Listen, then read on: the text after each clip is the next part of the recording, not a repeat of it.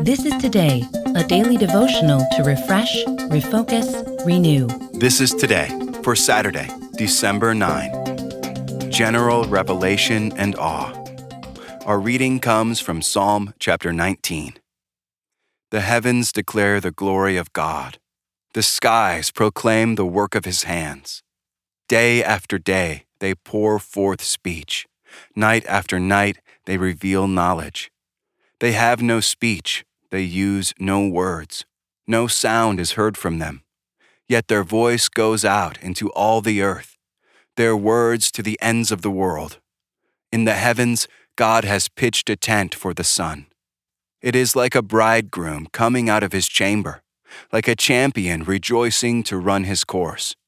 It rises at one end of the heavens and makes its circuit to the other. Nothing is deprived of its warmth.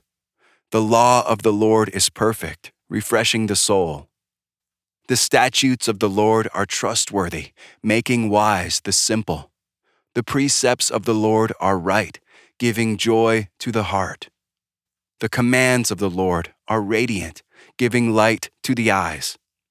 The fear of the Lord is pure, enduring forever. The decrees of the Lord are firm, and all of them are righteous. They are more precious than gold, than much pure gold. They are sweeter than honey from the honeycomb. By them your servant is warned. In keeping them there is great reward. But who can discern their own errors? Forgive my hidden faults. Keep your servant also from willful sins. May they not rule over me. Then I will be blameless, innocent of great transgression. May these words of my mouth and this meditation of my heart be pleasing in your sight, Lord, my rock and my redeemer. Once a week, I meet with a friend early in the morning to run along the Chicago lakefront. When we begin, it's usually dark and the city is quiet. Along the way, we've seen a red fox that sleeps under bushes around Buckingham Fountain, and we once came upon a handful of coyotes pacing the bike path looking for rabbits. By the time we head back, the sun is just beginning to peek over Lake Michigan.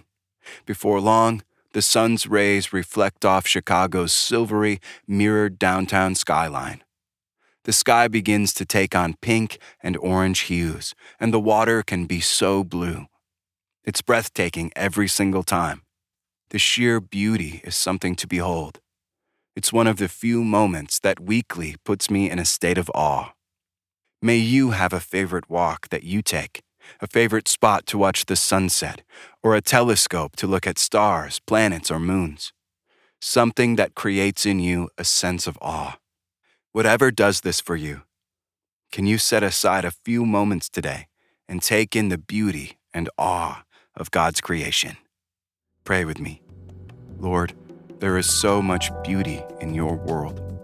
Open our senses to be aware of your beauty and power in your vast creation. Amen. This is Today. Get our free daily devotional on the go. Get it delivered to your email inbox each morning or download our app to your mobile device. Sign up at todaydevotional.com.